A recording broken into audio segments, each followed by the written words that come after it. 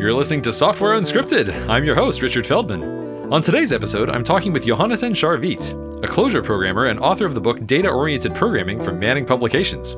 We talk about data-oriented programming, immutability, static and dynamic typing, and whether functions should be considered data.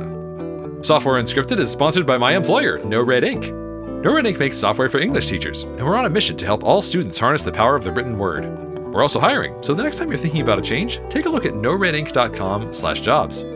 And now, are functions data?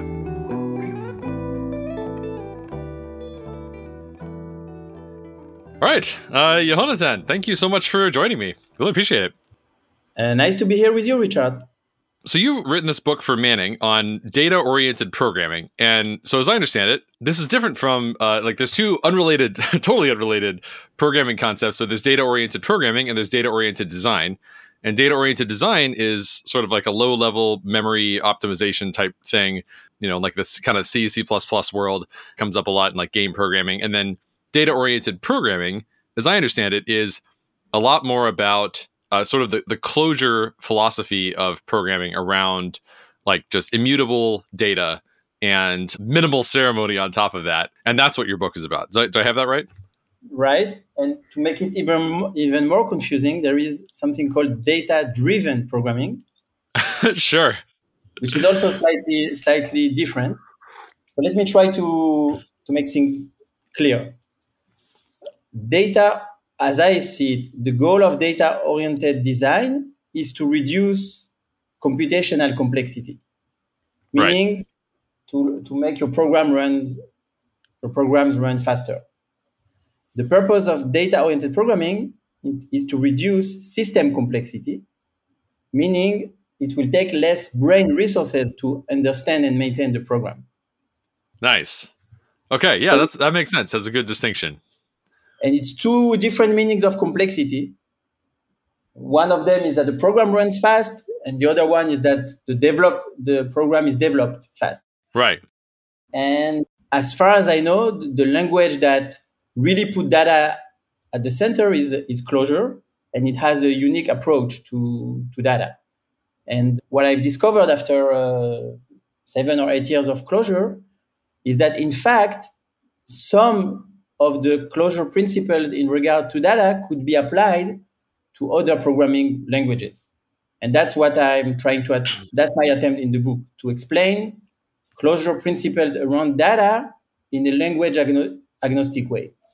Yeah, so one of the things that appeals to me about this sort of idea of putting data like front and center and just saying like this is really what it's all about is your data, is that it sort of implicitly pushes you in the direction of trimming away unnecessary stuff around that. Like I remember at some of my past jobs early in my career, there were a lot of sort of like rituals that we would do. Like the most obvious one that comes to mind is getters and setters, of just like, you already have the data and you've already decided that it's going to be publicly accessible, but we're going to wrap the publicly accessible, we're going to make a publicly accessible getter for getting the data and then a setter for setting the data.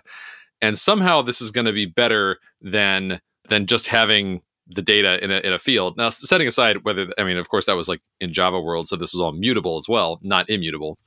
But it always felt like this is an unnecessary sort of premature optimization or over-engineering maybe for like, well, but just imagine, what if at some point in the future you decide that you want this to be a pre-computed value and now you're going to wish you had a getter? Or what if every time this gets set, you want it to trigger something? Now you're going to wish you had a setter. But looking back, I never did. It was just a huge, waste of time. Like in practice, yeah, like I understand in theory that could be useful. But, at some point you got to look at the track record and say like, hey, what if we just did the most basic, obvious thing? Yeah. By the way, JavaScript did the exact same thing, but in the other direction. So in JavaScript, from day one, data was first-class citizen. It was just accessible. You had the curly braces for map literals called objects. Right. Yeah. Object literals. Yeah. You just access them. But then after that, they discovered that sometimes you need to trigger some logic when data is accessed. So they added these proxy complicated things. Right. So that's funny to think about that. this way. Yeah. And I mean, there are techniques, to be fair, for going in after the fact and saying, I want to, make it so that every single time this thing is updated, I want to trigger something, or every single time this thing is read, I want it to be pre-computed.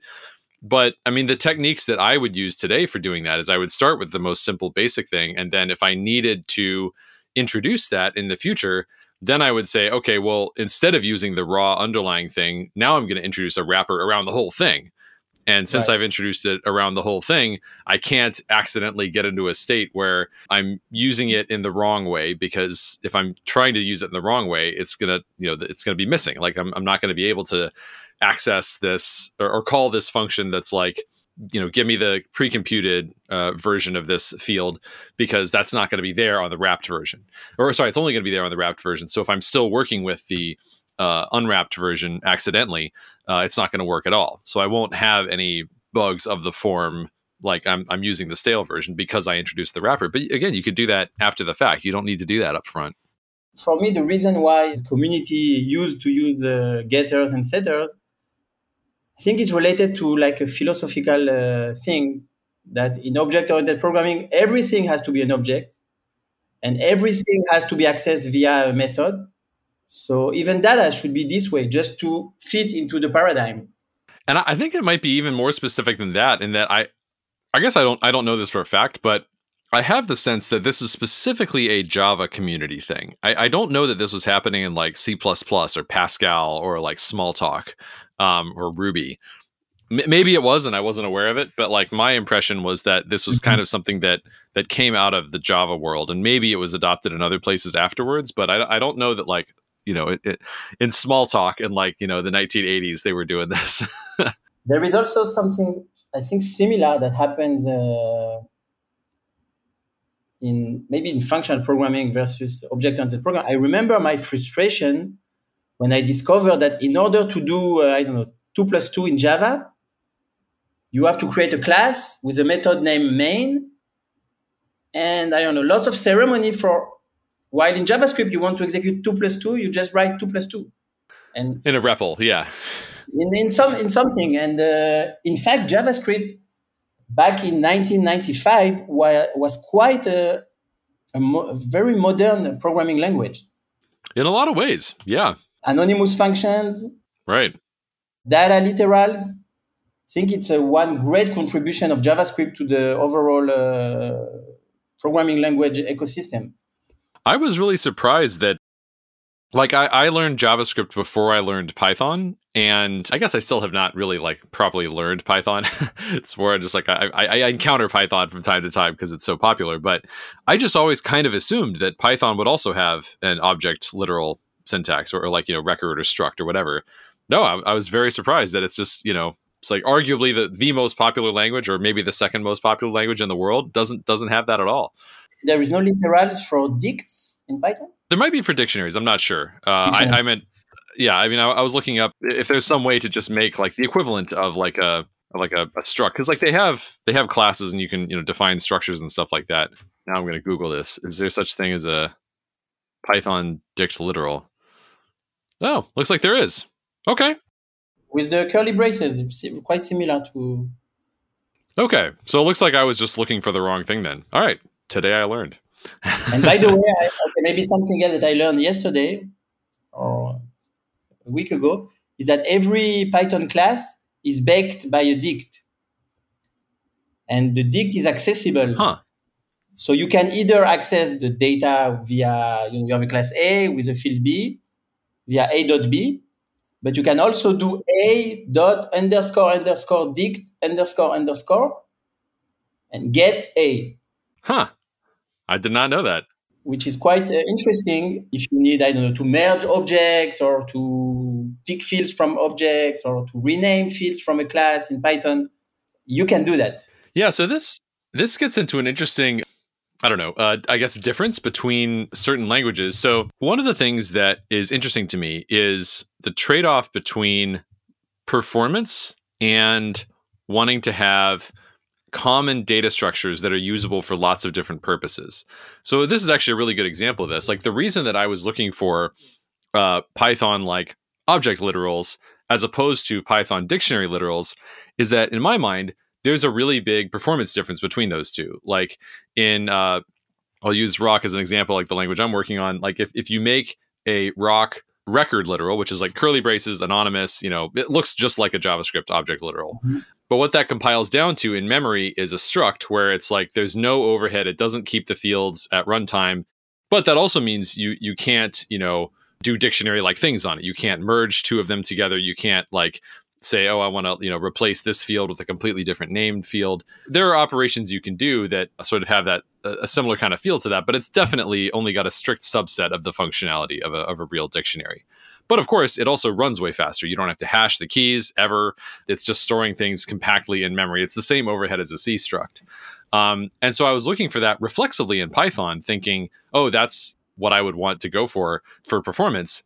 But I know that the Clojure approach is just to say, look, we're not going to bother like trying to chase after that last bit of performance. We're going to say everything's a dictionary or hash map or, whatever. I think it's what is it? Hash array map try in Clojure, I think, like the persistent data structure. Yeah.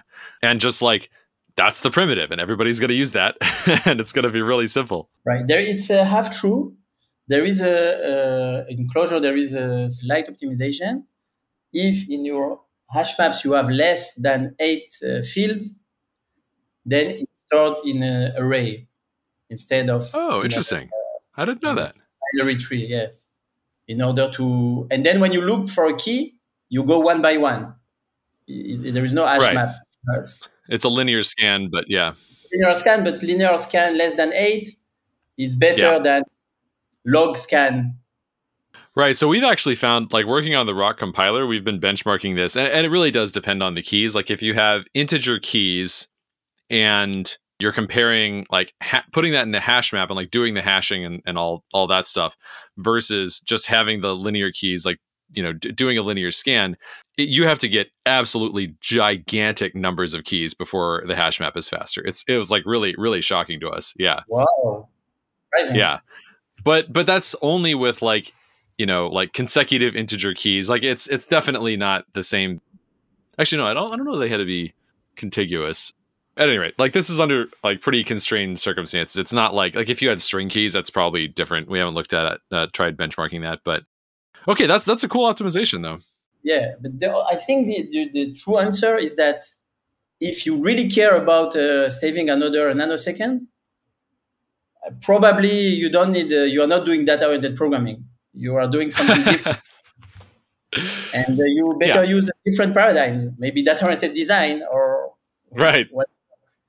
But from my experience, 90% of what we do as full stack developers is fetching data from somewhere and doing a little manipulation on it and passing it forward. And usually the extra time it takes to use an immutable data structure instead of a mutable struct is completely irrelevant to the whole process. Here and there, you need the optimization. And what is great about Clojure is that it allows you to do the optimization. There is a secret that nobody wants to share outside the Clojure community, that we like to say that in Clojure you cannot mutate data, period.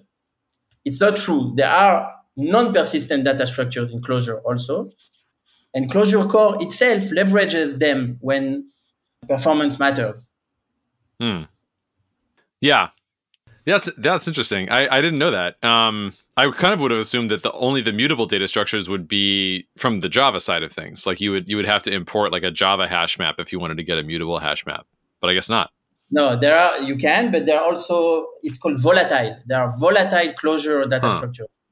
And one place where we like to use them, imagine you want to count the number of occurrences of elements in an array. So you have an array of numbers, and you want to count how many ones you have, how many twos, how many threes.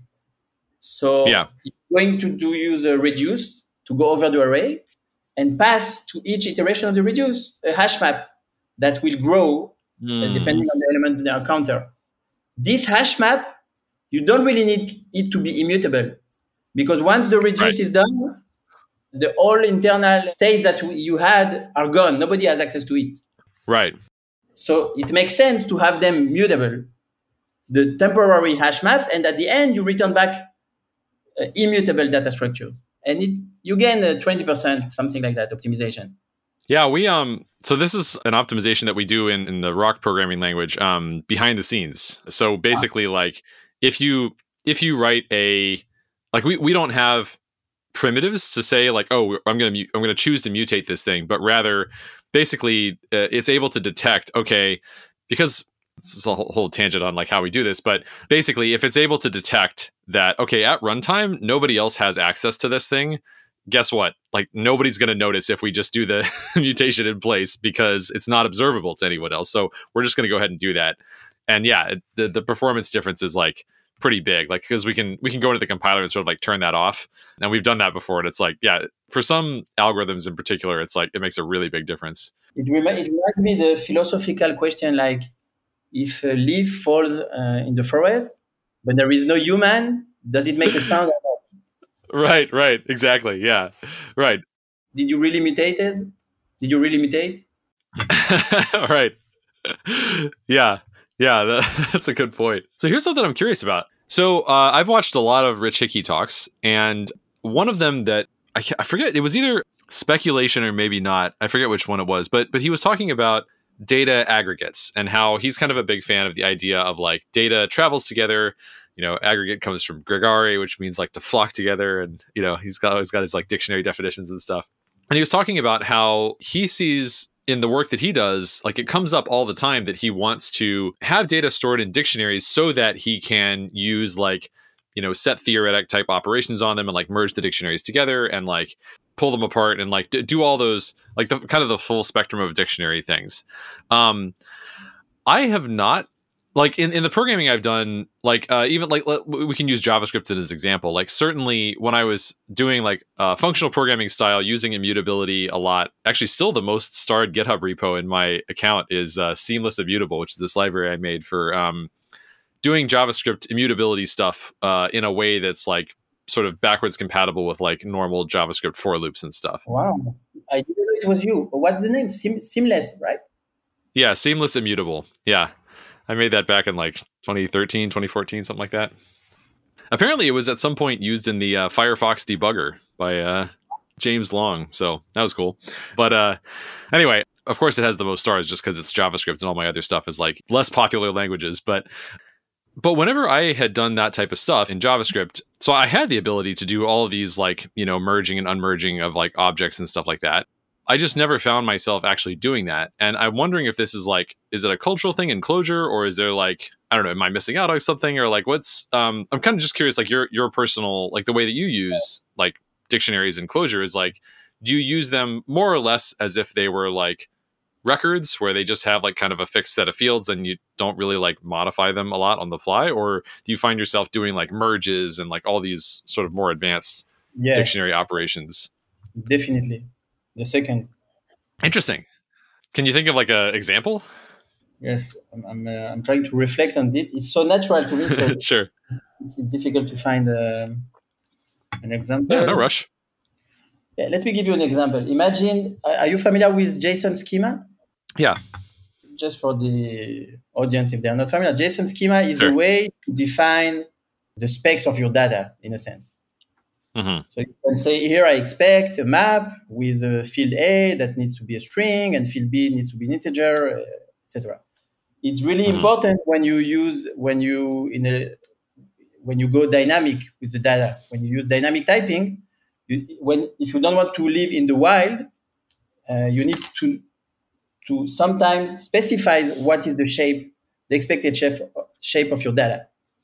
Sure. Now imagine that you want to implement a data validation function, and you receive a piece of data and a JSON schema, which is also a piece of data, and now you want to see if the data conforms to the schema. Here I think you are going to do lots of algebraic things, count the number of fields, maybe rename them, maybe look for a field that is named like that. Maybe you want, for some reason, let's say something I do at work. For some reason, we decided that we want to have all our fields in JSON snake cased. Mm-hmm. But in the schema, we want to have them, let's say, kebab cased. So you need Sure. to be able to convert to say, okay, here you specify in your data, you have AA underscore BB, but I know that you mean AA dash BB. So let me convert it for you. And I can do, it's just a function that can go over a map and kebab all the keys. And it's really a simple function to do that. But if you have a record with a struct where the name is not there at runtime, it's there only at compile time, there is no way for you to do that. Got it. Yeah, I mean, this is interesting. So we we actually have, and I think you're totally right when it comes to most languages. I'm trying to think of, so the only way I could think, like, I'm trying to think of how I would solve that problem in certain languages. And what's immediately coming to mind is in Rock, we have a way that we can actually do that, because we have a way that you can specify when you are decoding something. I guess, okay, so it's not quite the same in the sense that, because in Rock we only really encourage using like camel case names for everything, you wouldn't really say like, oh, I want to use kebab case. Well, that would be a syntax error if you tried to have kebab case like variables, because it's not a list. It's, you know, you receive a JSON and you want, yeah, you don't want the user to know that you use Rock or Clojure or JavaScript, and you want to be tolerant and to say, okay, you can, in the JSON keys, you can use whatever case you want, and I will figure out what you meant. Yes. How would you do that in Rock? Yeah, so in that case, we have what's called a decoding format. So basically you can specify like, here's the type that I want to decode into. And actually you don't even have to specify the type. You can just say like, this might get into a long tangent, but basically we have this concept of an ability. And an ability is basically, I think it's might be similar to protocols in Clojure, but I only vaguely know what protocols in Clojure are. So I might be wrong about that, but it's basically a way to say, okay, for this particular type, if I have a value with that type, there are certain functions that are going to just be available because I've got something of that type. Some of these are baked into the language and they're just part of the standard library and they're just like automatically inferred and available. And then if you want to, you can make your own custom types, which customize how they implement those. So a classic example of this is equals. Like equals is one of the built-in ones. If I just say like, I have two records with a field, they each have a field called X and Y, and they're both integer fields, and I compare two records, it's going to use the baked-in equals ability to compare them and just say like, okay, they have to have the same number of fields and they're both integers. And if they're both integers in the same number of fields and they both have the same values for those integer fields, then okay, they're equal. Otherwise they're not. Also, depending on if they're, you might get a type mismatch from the compiler because it's a type checked language, the statically typed, then, whatever. So now there's another ability called decode. And the decode ability basically specifies how you want to go from like raw bytes into some value of this type. And the decoding can fail, of course, but assuming it succeeds, you should get out whatever your, value is. This is also automatically implemented for all of the sort of like standard library types and all the like built-in types. So that includes records. So for example, something you can do is you can say X equals decode.decode, and then you just have to give it a format. And that format can be just like JSON, something like that. That's just like, okay, this is out of decode from JSON. But it can also be a function call that will say like, I want to make a custom JSON format, which has some transformations applied to it. For example, I want to convert all of the fields from kebab case to camel case or something like that. So that's how you would do that in Rock. Having said that, it would be more work than the Clojure way that you described, because I'm assuming that what I find interesting, and it's back to your first point about Java, even probably in some languages like Rock you can do, and in some languages like Java you can't. But what I find interesting is that if you just use data, it's trivial that you can. Yes. And you don't need any special construct to support that. Right. Yeah, this only works because like it's as concise as like JSON.parse in JavaScript, except instead of calling JSON.parse, you're saying like you're calling decode passing, the format I want is JSON, because of course you could pass like CSV or whatever other format you wanted. And those formats can be implemented, in user space. That's not baked into the language. What's baked in is that, yeah, like you said, like the language understands data and like the shapes of data. And like we use type inference to figure out like, okay, based on how you've used this thing, I see that it's a record with these fields that have these types, and we know how to decode into that. But yeah, if we needed to make a first class, like, oh, this is a class and you need to specify all this could be way more ceremonious than it is if we didn't have this value of like, yeah, let's just default to simple data structures. Right. For me, also something like an epiphany I had at the end of the writing of the book is that I started writing the book with the closure approach is the best. We should do only dynamic typing, and all the rest is unneeded extra ceremony. But the more I advanced in the book, the more I realized by myself, because in the book I play both roles. The book is written as a dialogue between a Java developer and the closure mentor. And the book tells their journey. And in order to make the book interesting, I didn't want to make the Java guy be just a yes man. Yes, you are right. It's perfect. Great.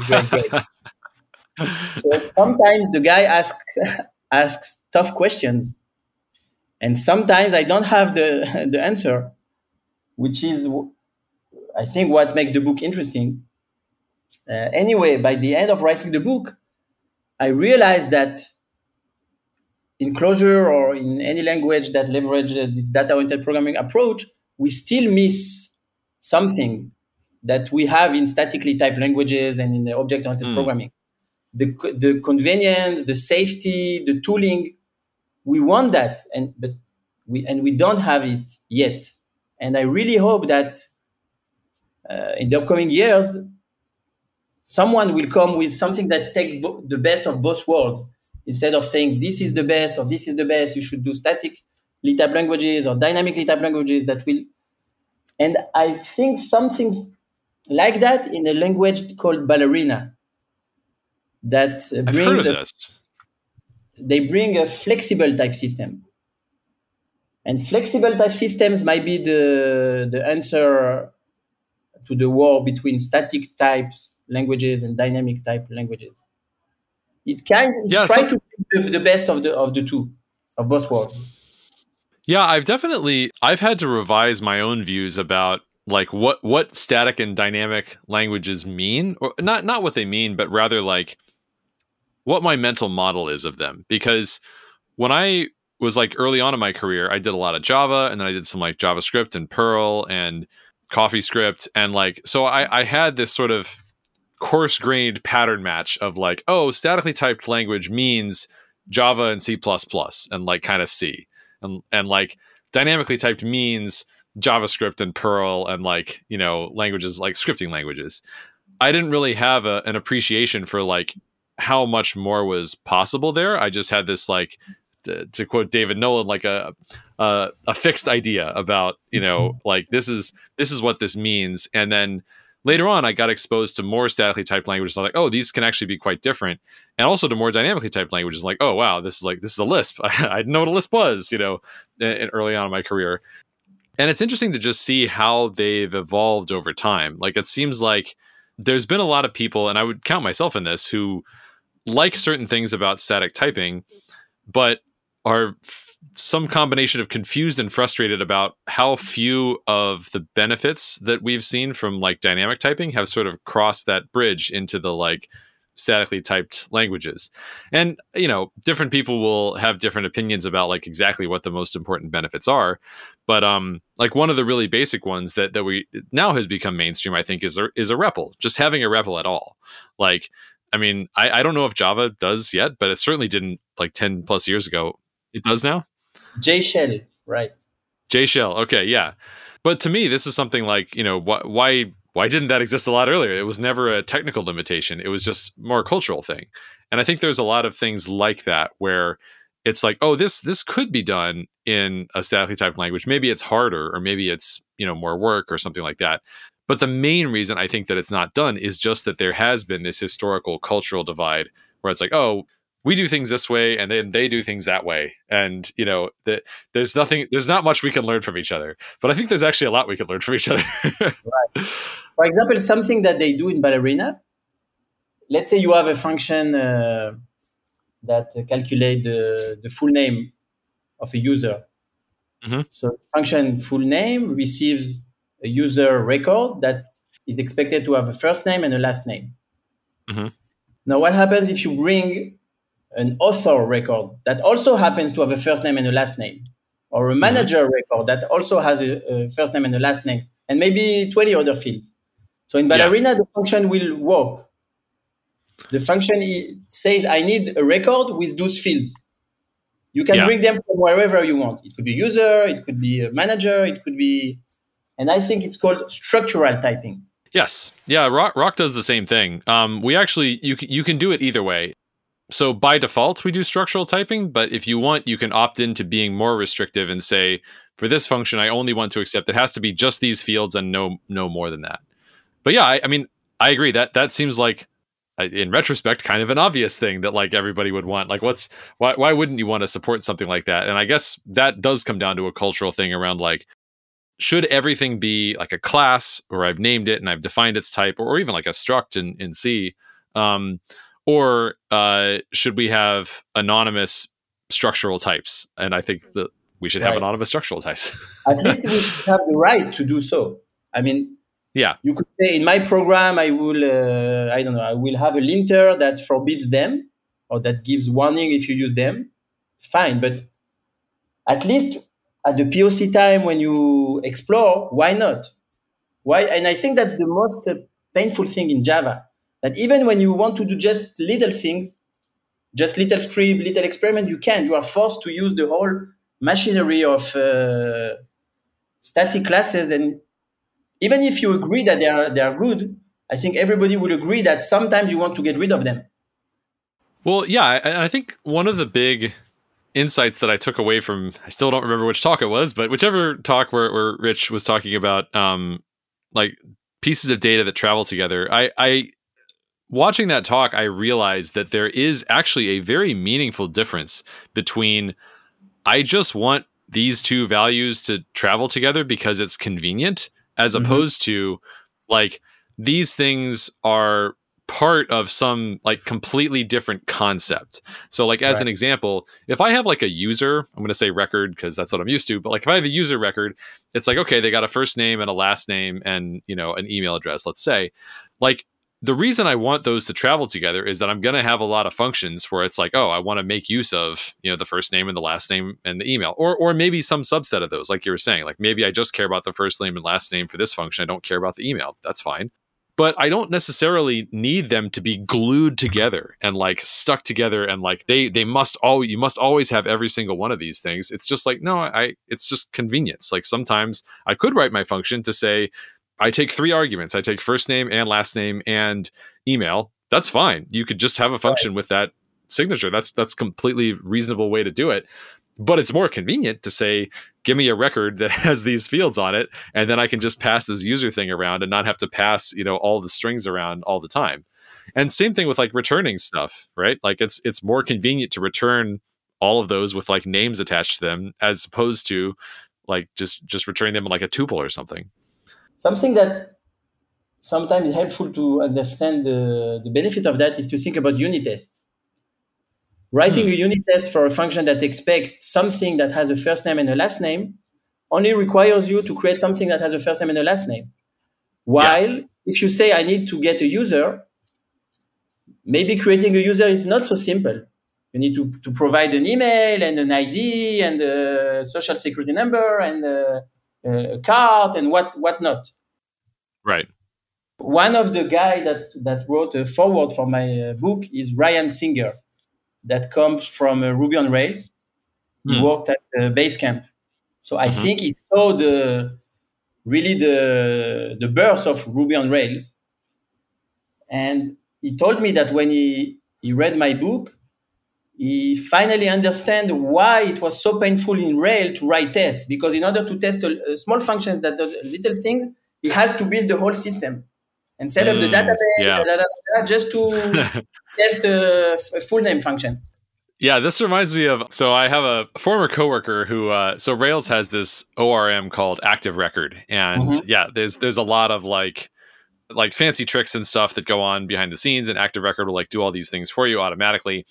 And in part because of that, like wanting to be able to write tests with a lot less like upfront, like, okay, I got to get everything in this state and that state and the other state. And just like, I just want to test just a slice here and just like pass some arguments around. He made a a tongue-in-cheek like alternative to Active Record called Inactive Record, and the Uh-huh. whole point was it's just data. So we're not going to do any of this fancy stuff.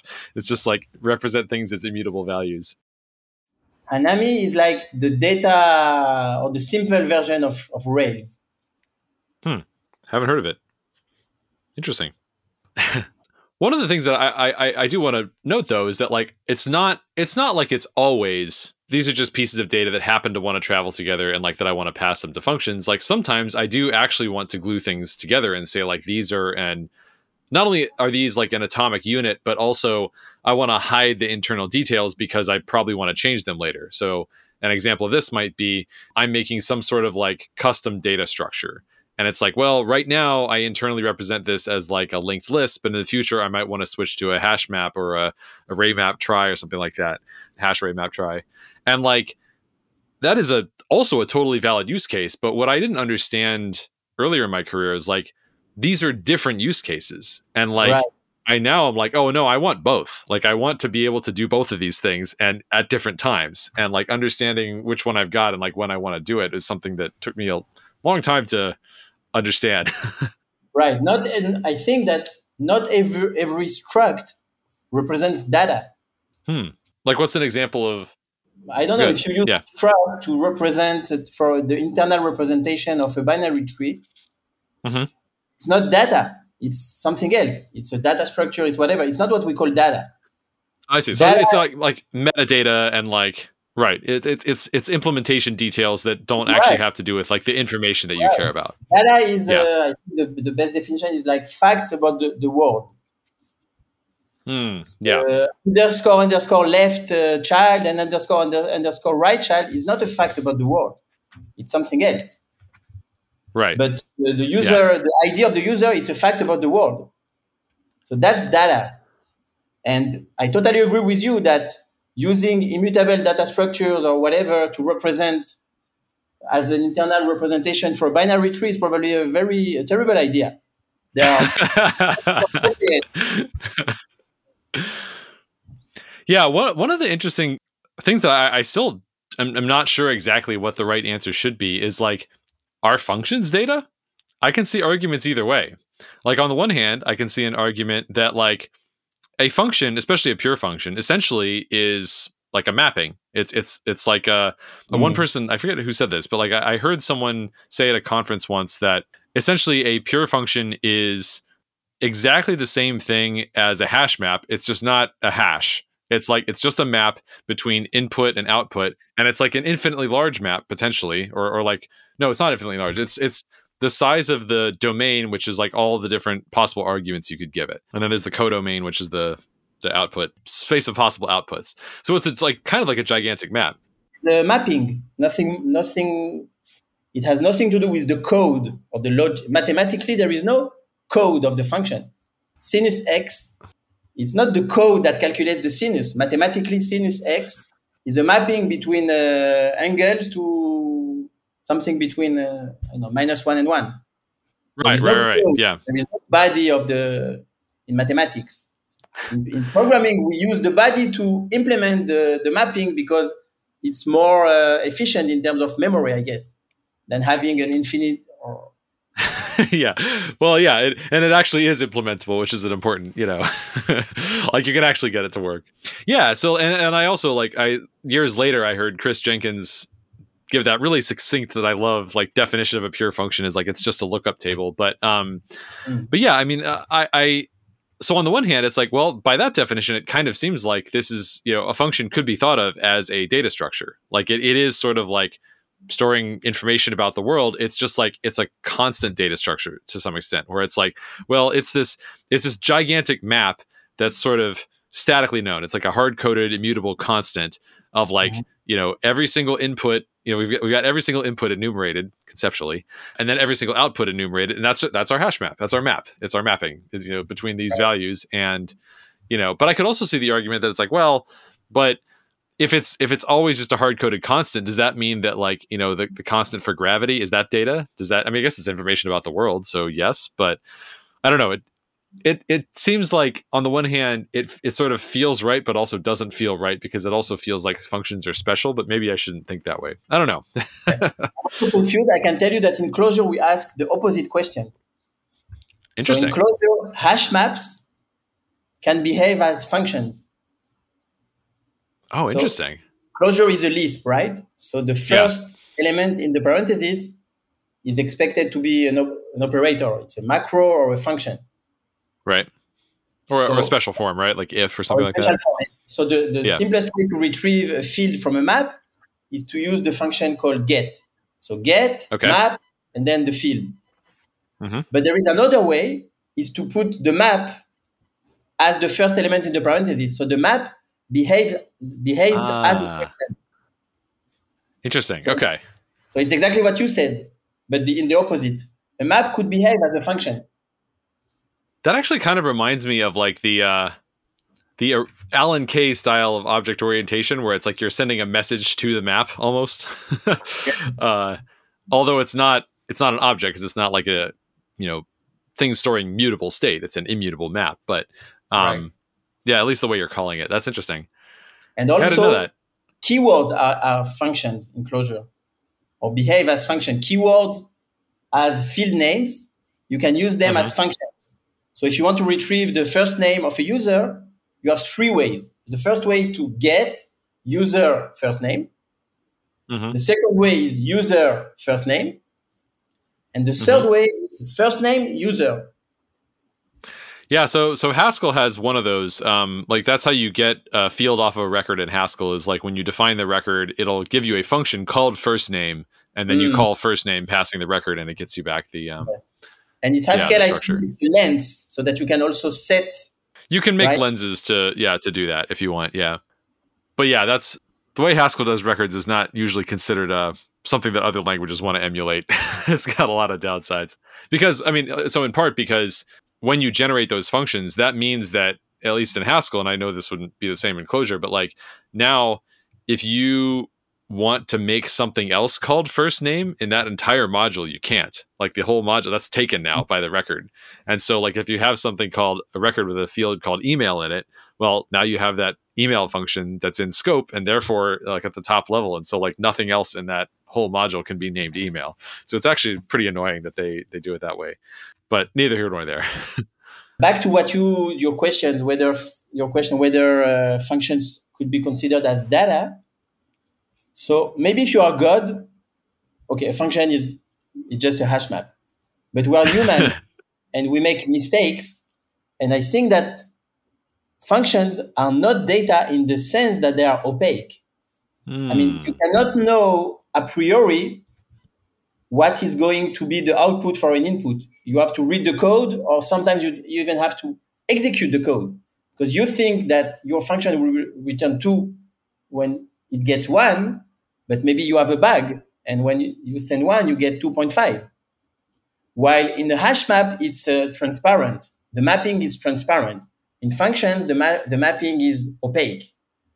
Right. So it's it's a good point. So it's like, even if you want to say, okay, yes, technically we could say that functions are data, that's a risky thing to do. And to like try and put them in the same bucket as like an actual hash map, because you might end up being overconfident in like what the implications of that are in practice. And I'm not sure I'm right, but somehow to me, it makes me think about the halting problem. Meaning you cannot write a function that receives a function as input and will answer whether the function will halt or not. Right. Sure. Because you never know, in a sense. Now that's true in like a Turing complete language, but actually like there are some languages, I'm thinking immediately of DAL by Gabriela Gonzalez, which is basically a language designed for generating like configuration files and stuff like that. And it's a functional language, everything's immutable, and it's total, meaning that like it's actually, so it doesn't have generalized recursion, which is super inconvenient because it means like if you make a tree data structure, I mean, I've seen some code and I even like tried porting it to Elm just to see what it would look like to like make a tree data structure, and it is not pleasant. Because if you can't like do arbitrary recursion, a lot of things just or which is like how you would get the equivalent of like a while loop or for loop, something like that. There's just a lot of things that are like less ergonomic. So there's a pretty big downside there. But it is at least true that in a language like that, you do actually, like, the halting problem doesn't apply because you don't have, it's not Turing complete, which means that you could actually, well, you wouldn't even need to analyze it to ask whether it terminates. The answer is yes, it does terminate because it has to. Although I guess it could run out of memory. That's something that you can't How do you spell this analyze in that language. DHALL. DHALL. Yeah. Interesting. And in what sense is it total? So it basically like does not support general recursion or any other constructs that basically you can't write a DAL program that where whether or not it continues executing is conditional on something at runtime. So you can't get stuck in an infinite loop or infinite recursion. It's just not expressible in the language. There's no way to do that. If you tried to do that, you would get some sort of error at compile time. So for example, you cannot write a program that count the number of elements in the list. You have to bound the max size of the list. I have not used DAL enough to, well, so certainly I don't think you can, there is some way that you can do something like that. So like for built-in data structures, I'm assuming they have like a fold or a reduce or something like that, which would just let you do that, because those definitely terminate. I think it would be more accurate to say that, like, so like in Clojure, for example, you have the classic cons list, right? The linked list that's like cons cells. You have like cons and nil, and then you cons a bunch of things together. You can't even create one of those data structures in that way in DAL. If you want to do it, I think there's like an FAQ entry, if I remember. I don't know. Gabriella wrote something about that. I was more interested in the opposite thing, meaning what can you do? Oh, what can you do? I mean, you can do all sorts of other things. Yeah. I mean, you can see some examples on the homepage, but it's really like basically designed to be a language that lets you replace things like YAML and JSON for configuration files, where you want actually the power of being able to write functions and stuff like that, but you're not trying to do any kind of effects ever. You're literally just like, I want to spit out, like a configuration, like a static configuration file.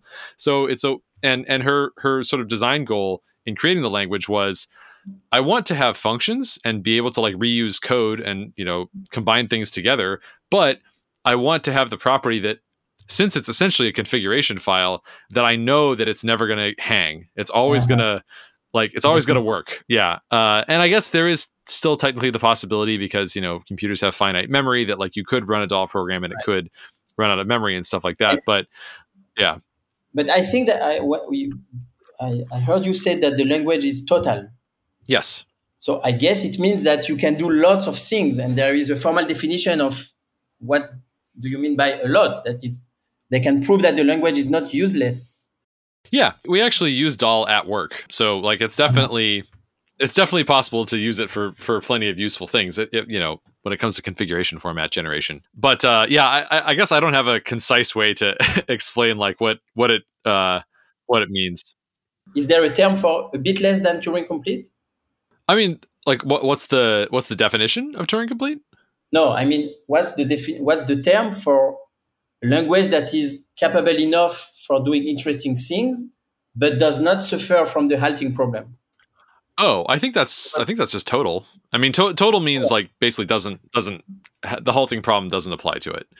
Okay. It's like for all, and actually I guess like I think when people say total language, I think what they mean is like with an asterisk of like assuming it doesn't run out of memory. Like you could go even more hardcore than that and say like this has to have a language level notion of available system resources and track all possible system resources it would be using, such that it won't even run the program unless it for sure will not run out of memory or anything like that along the way, which I guess is something that you might want. And as I understand it, there are like static analysis tools for C and stuff like that out there that people will use in like embedded systems and stuff, where it's like it's really critical that like, you know, the pacemaker in your heart doesn't run out of memory ever, you know, stuff like that. But usually when people are talking about total languages, what they mean is basically just like doesn't have loops and doesn't have general recursion, because those are the things that can hang.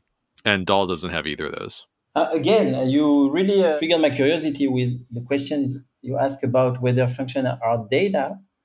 And I'm thinking about a language like assembly, like in the first days of programming, where you run machine level, machine language commands, you know, copy registers, increment by one, stuff like that. And I think that back then they didn't have the notion of function. Oh yeah. They have it was just jumps or labels and jumps. Right. And after that, I think Pascal introduced the notion of procedure, which is still not a function, which is, I don't know, maybe an aggregation of machine commands that you can re-execute or something like that. Yeah. I think it might have been Fortran. Whatever. Yeah. It's one of those earlier languages. Yeah. What did I say? I meant to say Pascal. I think it was, Pascal, it doesn't matter. It's one of them. I take your point. Procedural was next. Yeah. And I think that, now I remember that the conditional form, what today we call if, in a sense, right, was one of the innovation of Lisp. The ability to treat as a thing, and not only. So in that sense, Lisp is a functional programming language. I mean, Lisp was that later became the structured programming, and Lisp was the first one to introduce that, and also the first language to be garbage collected. Right. Another aspect of Lisp is that it's homoiconic, meaning that the code for the functions, the code itself could be regarded as data. It has the same structure as the structure of the data. And I'm not sure if it relates to your question or not. I would say no, but maybe when you write a pure function, maybe it makes sense that the code for this function is nothing more than a list with operators that cooperate together. So maybe there is a close relationship between the fact that Lisp is homoiconic and the fact that Lisp is a functional language. At the essence of Lisp is a functional language. But I'm not sure. Maybe I'm talking nonsense. Yeah, I mean, there's a lot. We could go for a long time on these things. Yeah, and anything else we should talk about, like related to your book, or anything else before we wrap up? Yes, maybe something interesting. JavaScript. So in the book, all the code snippets that I use are in JavaScript, just because there are so many JavaScript developers out there, and anybody can read JavaScript. And in fact, there is a proposal for the next version of JavaScript that brings immutability as part of the language. So there is a proposal called records and tuples. And once the proposal is approved, we will have the ability to manipulate natively immutable JavaScript objects. And I'm really excited by that. And I've contacted the champion of this proposal, which happens to be French, like myself. And it's not a surprise that he was a closurist for a while. And that's... There you go. So I'm not sure that Clojure will ever be the most popular programming language. Probably not. But I'm quite sure that Clojure will continue to influence many programming languages. Absolutely. I think it's already been very influential. Great. Well, Yehonathan, thank you so much for coming on the podcast. Really appreciate it. This is a great conversation. Thank you for having me, Richard. I really enjoyed talking with you.